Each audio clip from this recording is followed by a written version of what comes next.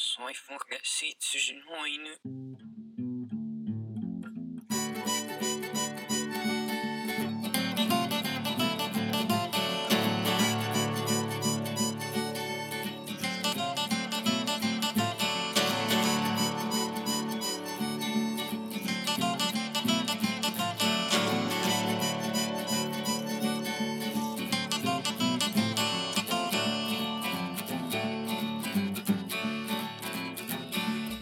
Welcome to the Bi-Coastal Tootnanny, starring Nate and Adam. I'm Adam Tootnanny Wilson, that is, in Brooklyn, New York, where it is currently 63 degrees Fahrenheit. Nate has the day off today, which makes today a Tootnanny Tuesday. Hey, Hootneers, good to see you. Today is Tuesday, the day before Wednesday, the day before the World Series starts, in fact. And if you make an A to C jump with that, you can get to my good friend right here, Brian West. Brian, how you doing? Good, Adam. How you doing today? Dandy. Now, the last time we spoke a couple of weeks ago, you were gearing up to head to the LSU-Florida game where you were going to be a part of the 2003 BCS National Championship reunion thing. How was that thing? Tell me about it. I tell you, Adam, it was tremendous. I would say probably 75 guys showed up for it. Had a great reception for us Friday night. Mm-hmm. You see those guys. You hadn't seen a lot of them really since you finished playing 9 years ago, and just like you saw them the day before. Caught up, had a great time. They had the reception at the Le Berge there in Baton Rouge, new casino resort they just built. Yeah, and really put on a good show. Saban had a little 6-minute video that he shot, specifically for that 2003 group, and nice. Had a tremendous time. Went to the game the next day. Tigers won. Got to go out there on the field at halftime. Like I said, just get to hear the crowd again, see the crowd again. It was a little hot. Yep. The old saying of you can't never have too much fun. Well, 70 of us tried to push the limits on that. We didn't have too much fun, but we sure tried. Right. Yeah. And, just what was great to see all those guys and see where everybody was at. And you know what? Even though it's been 10 years, nobody's really changed a whole lot. We're still all a whole bunch of screwballs that were running around out there, trying to tackle each other or whatnot 10 years ago. But what a tremendous weekend. Had a great time. How great a feeling it must have been to hear Dan Bournet say for the first time in about 10 years over the loudspeaker, number 54 from West Monroe, Louisiana, a linebacker. Brian, assisted tackle, West. But the crowd erupted, and I don't know if it because I was in between Corey Webster and Matt Mock. I don't think it had anything to do with it, but I'm pretty sure that's why you couldn't really hear my name because they were gearing up for me before they announced me. So the crowd noise must have been something similar to the typical United Center crowd after hearing the words "from North Carolina." Absolutely. Yeah, it was pretty very, very similar to that. Yeah. Now at halftime of the game, I was watching on TV in Midtown Manhattan. At halftime of the game, they showed a shot of you guys, kind of panned from left to right of all 70 or so of you guys, and I saw you standing next to Rodney Reed, with whom we went to school at West Monroe. And every time I see Rodney, every time I see a picture or a shot of Rodney, I get so mad that you guys held back in 8th grade. Because for two reasons. A, if you hadn't held back, I would have graduated with you two, which would have been great. And B, if you hadn't held back, I would not have won the award at the class reunion for most hair lost because Rodney's got me beat. I'm playing for the silver. Well, I think Rodney's won that one in junior high. It started falling out our 9th grade, freshman year of high school, much less freshman year of college. And I think Rodney's 33. He's not had hair more than he's had hair in his life, and he's only 33 years old. God, that's right. It's like that sign when you realize that you've had a driver's license longer than you've not had a driver's license. And you and I have passed that age, but now, God, Rodney's got it with hair, and I guess I'm coming up on that soon. This is it's pretty rough, man. And damn you for having the beautiful head of hair that you have, Brian. But like I say, Rodney was there. Got to see him, and seeing all those guys. And believe it or not, that 03 team. I mean, you had 3 guys from OCS. You had 4 of us from West Monroe. So that Ouachita Parish, Northeast Louisiana, had a big part of that roster that year. So funny you say that because we come from Northeast Louisiana, and I was just thinking about this the other day. I remember in 1988 where Neville High School out of Monroe won they were 3rd place out of 5 in District 2 4A at the time, and then the next year they went into Texas, into Marshall, and beat the 5A state champions in Texas and just beat the dog crap out of them. And that's when I started wondering, are people in this area just better at football than anybody else on the face of the planet? And I guess they are, because if you look at NFL rosters today, and NFL rosters for the past 25 or so years, Louisiana as a state, among the 50, puts in more people per capita in the NFL, and Northeast Louisiana specifically puts more people in college football per capita than any other region of Louisiana and any other region in the country. It's quite amazing. It is, and I've had people ask me that, and I've looked at it, and I've got to just the culture of this area. I guess maybe the football begins at an early age and is taken with a lot of importance, and the fact of you're talking about an area that's more blue collar than white collar, and I remember laying concrete in the summer. And my dad telling me, look, you don't have to play football, but if you don't, you're going to go lay concrete and you're going to do this and you're going to do that. And I went, man, I'd much rather go out there and play football than go do that blue collar work. And that's the case with a lot of guys. So, I think a lot of it's just the culture that, that we grew up in. Mm-hmm. So, yeah, it's high school football, Johnny's Pizza, Baptist churches, jet skis on the Ouachita, a lot of hunting and fishing. If you like all those things, America, West Monroe, Louisiana just might be the place for you. You got it. Now, right after you committed to Texas A&M to play football, you were drafted number 35 overall in the Major League Baseball draft. Now, 35, and it was a first-round pick.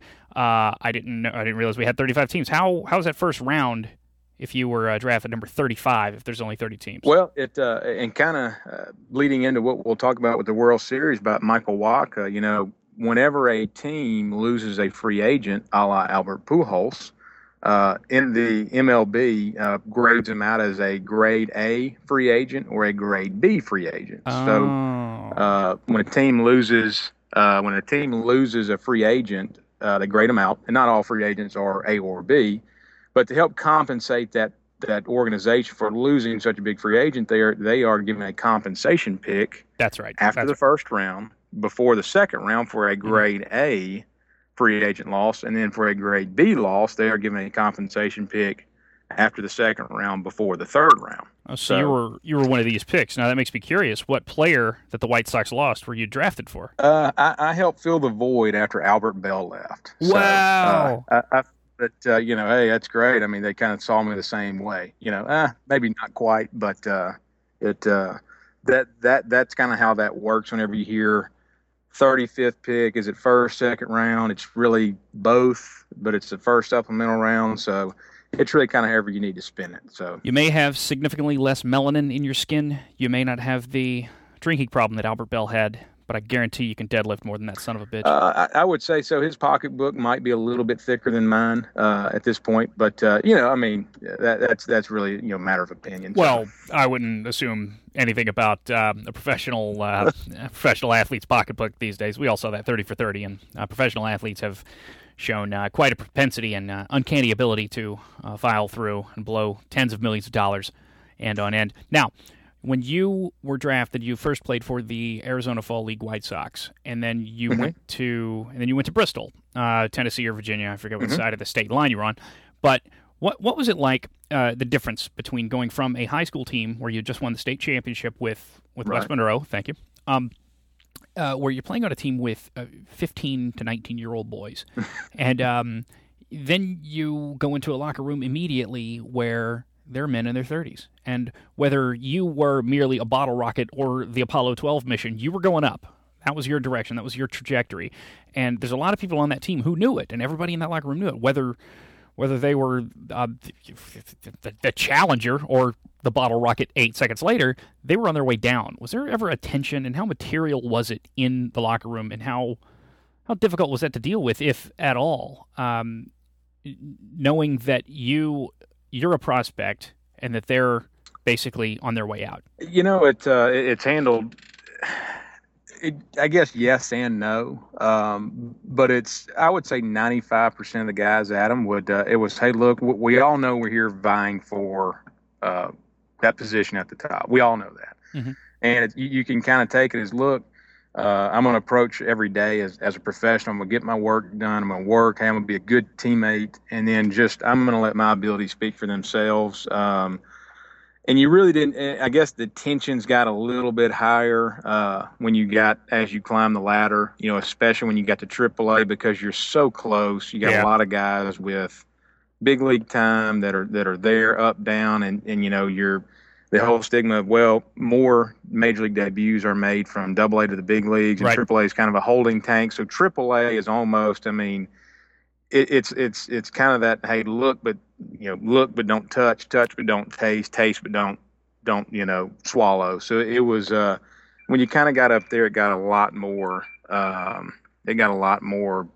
tension, I guess, if you had to say a place it would. But overall, it really was a bunch of good guys and good teammates. Now, sometime after Bristol, you played for a team called the Birmingham Barons, and that name is ubiquitous to us because we know it as the team for whom Michael Jeffrey Jordan played for a few years, and then a few years after that, after his manager Terry Francona was replaced by he was replaced by a guy named Wally Backman. Now, Wally Backman played for the '86 Mets Hootneers, and when you played for the '86 Mets and your name isn't Gary Carter, you definitely know how to party. But he's a great manager, too. It must have been really great working under Backman. It was a tremendous experience, and I really, and we've all seen the videos on the '86 Mets and everything, but talking with Wally and seeing how Wally approached things as far as his attitude, the way his knowledge of the game, tremendous guy to play for, taught me a ton, taught me a lot now that I'm not playing. And, of course, I'm trying to coach and help some kids out around here. Just the knowledge he gave me on how to approach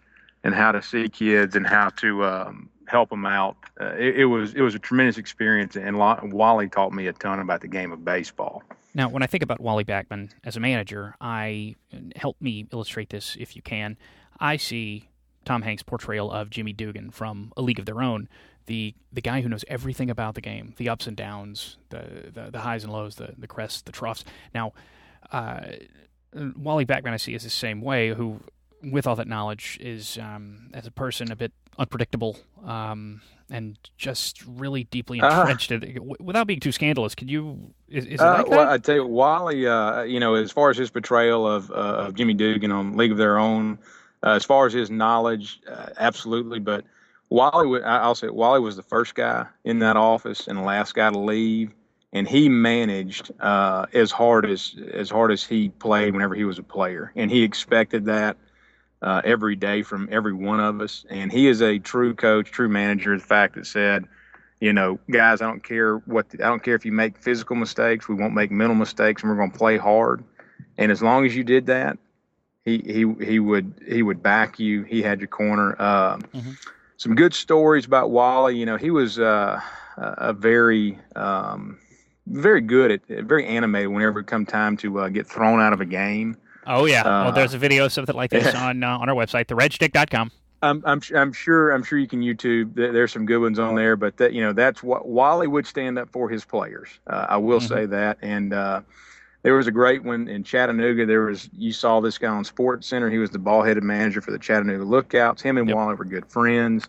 And they kind of had a running, whenever one of us gets thrown out, we've got to kind of one-up each other. And saw one time Wally got thrown out, and boy, he went out there and he really got his money's worth and, everything. And I guess a couple series later, we're playing them at Chattanooga.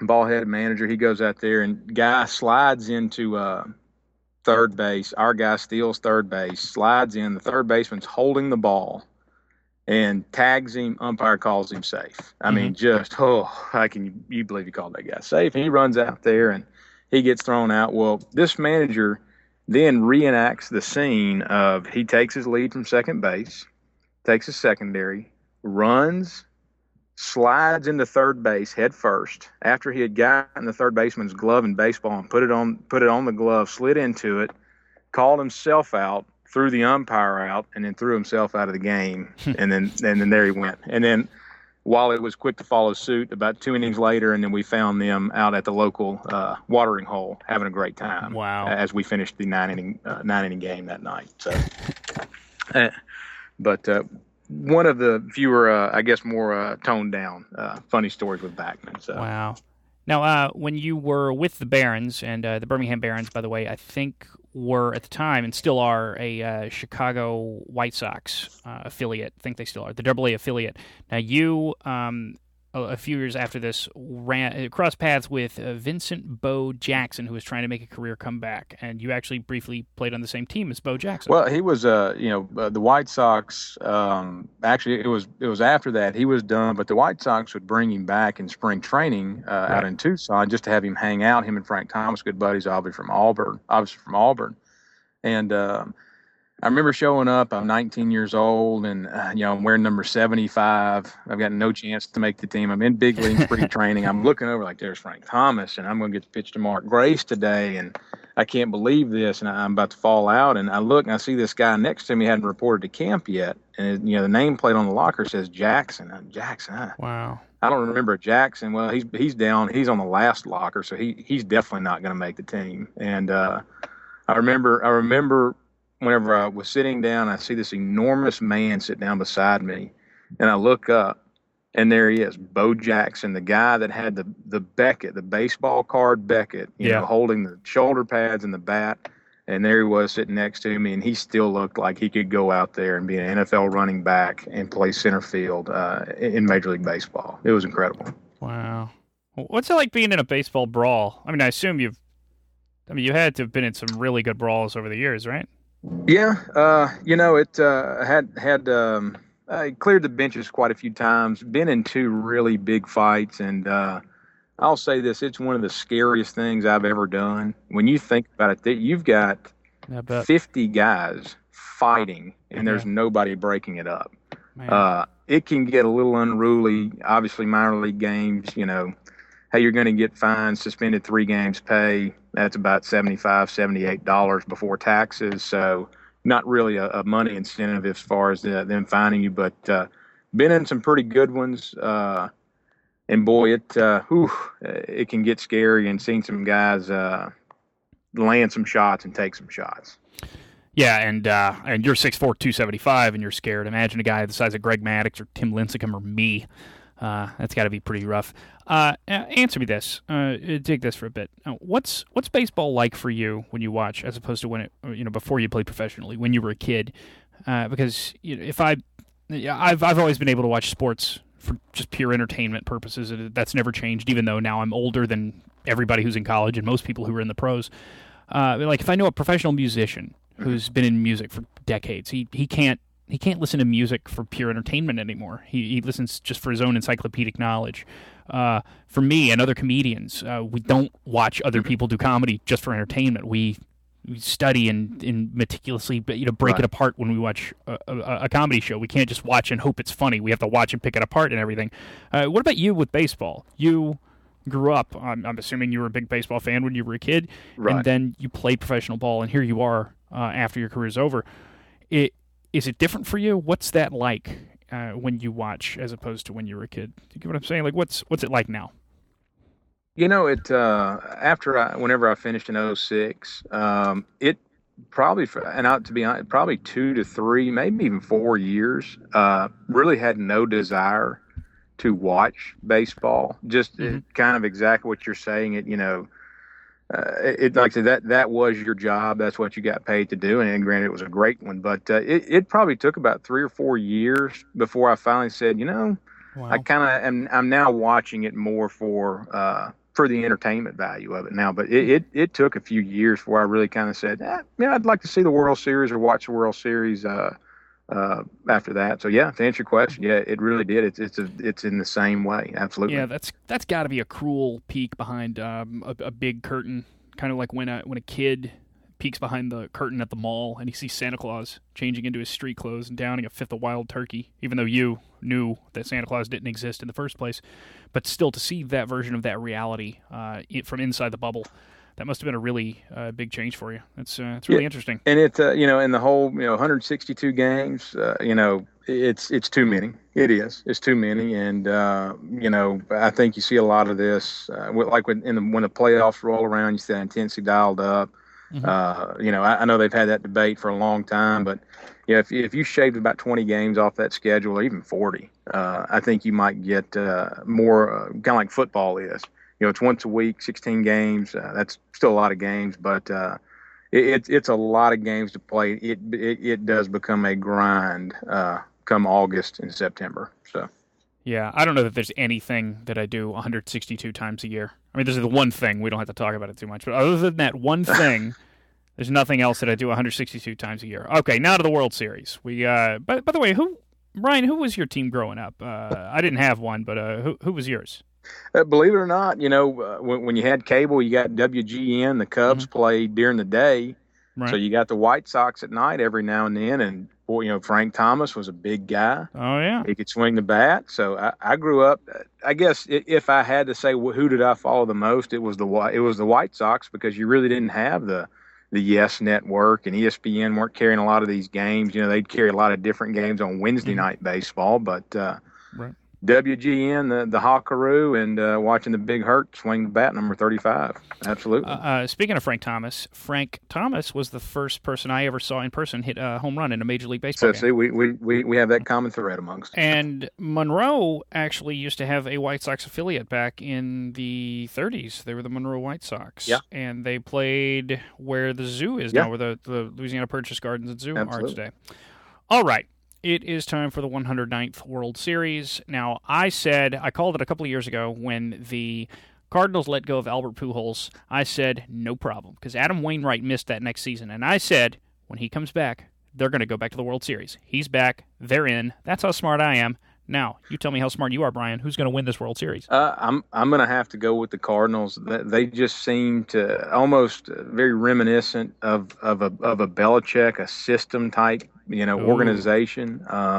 Good comparison. You've got Carlos Beltran, one of the greatest postseason players ever. If you look at his stats, it is truly amazing how good he is in the postseason. So,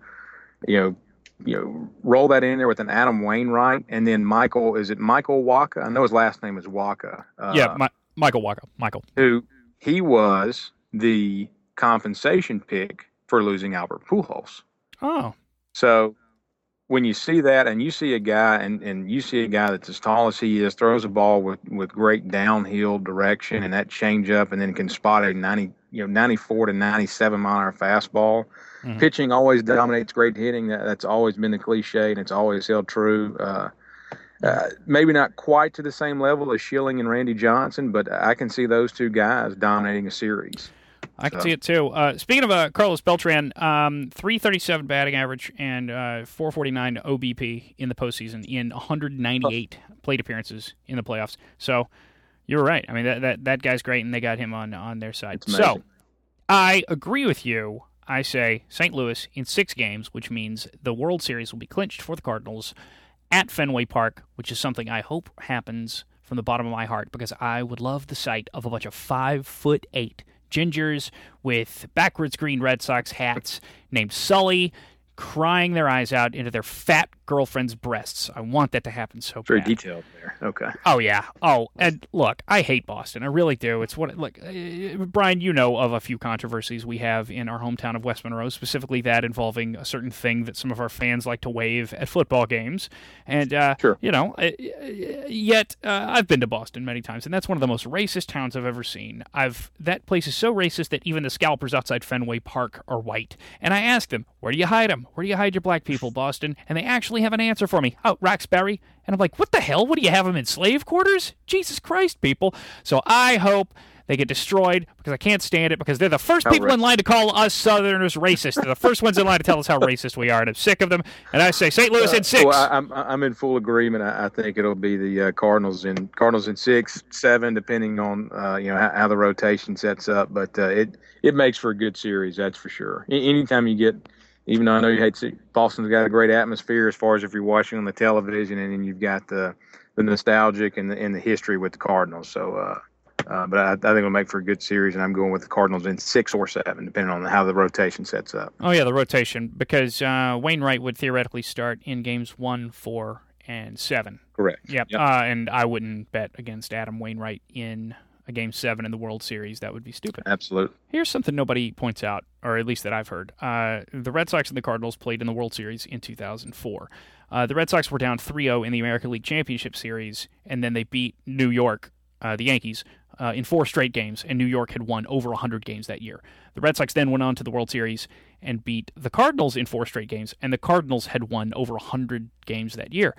That means the Red Sox won 8 consecutive games over 100-game winners. I don't know that there's no way that has ever happened before. Nobody ever points that out, but that's insane. Like I said, that 04 team, and boy, when they got hot, they just got red hot, and every break went their way, and you've got to be a little bit lucky. But when they got red hot, and I think at that point there had never been a team to ever come back 3-0 in a series. Nope. And win. Not in baseball. I don't think you ever even force a Game 7 and then to actually win. And then, like I say, when they rolled right into the World Series and just forced to be dealt with. Yeah, they killed them. It was amazing, absolutely. All right. So you've got St. Louis in 6 or 7 games. So we'll say you got St. Louis in 6.5 games. I've got them in 6 games, so we seem to be in pretty good alignment there. Hopefully that happens because I can't stand to see Boston win anything, really. That has been our show. That has been Tootnanny Tuesday. Brian West, thank you so much. Thank you so much for coming on this week. Adam, definitely appreciate it. And give me a call anytime. Love coming on the show. Love listening to the show. And thank you again. All right. See you later, bud. All right, man. See you, buddy. All right. That is Brian West, our good old friend, who played for about 33 minor league baseball teams, as well as your LSU Fighting Tigers on the gridiron, and was a member of my state champion West Monroe Rebels of the baseball diamond. That is our show. Stay tuned for Frizzell Friday. Nate's got a Halloween special this Friday, and then we'll be back next Monday with the Bi-Coastal Hootenanny, starring Nate and Adam. Follow me at Tootnanny on Twitter. Follow the show at Bi-Coastal Hoot, and check us out at theredshtick.com. Subscribe to us on iTunes and listen to us on Stitcher. For Brian West in West Monroe, Louisiana, I've been Adam Wilson in Brooklyn, New York. To all our friends back home and everyone else in between, I say RRREB and Soigne toi.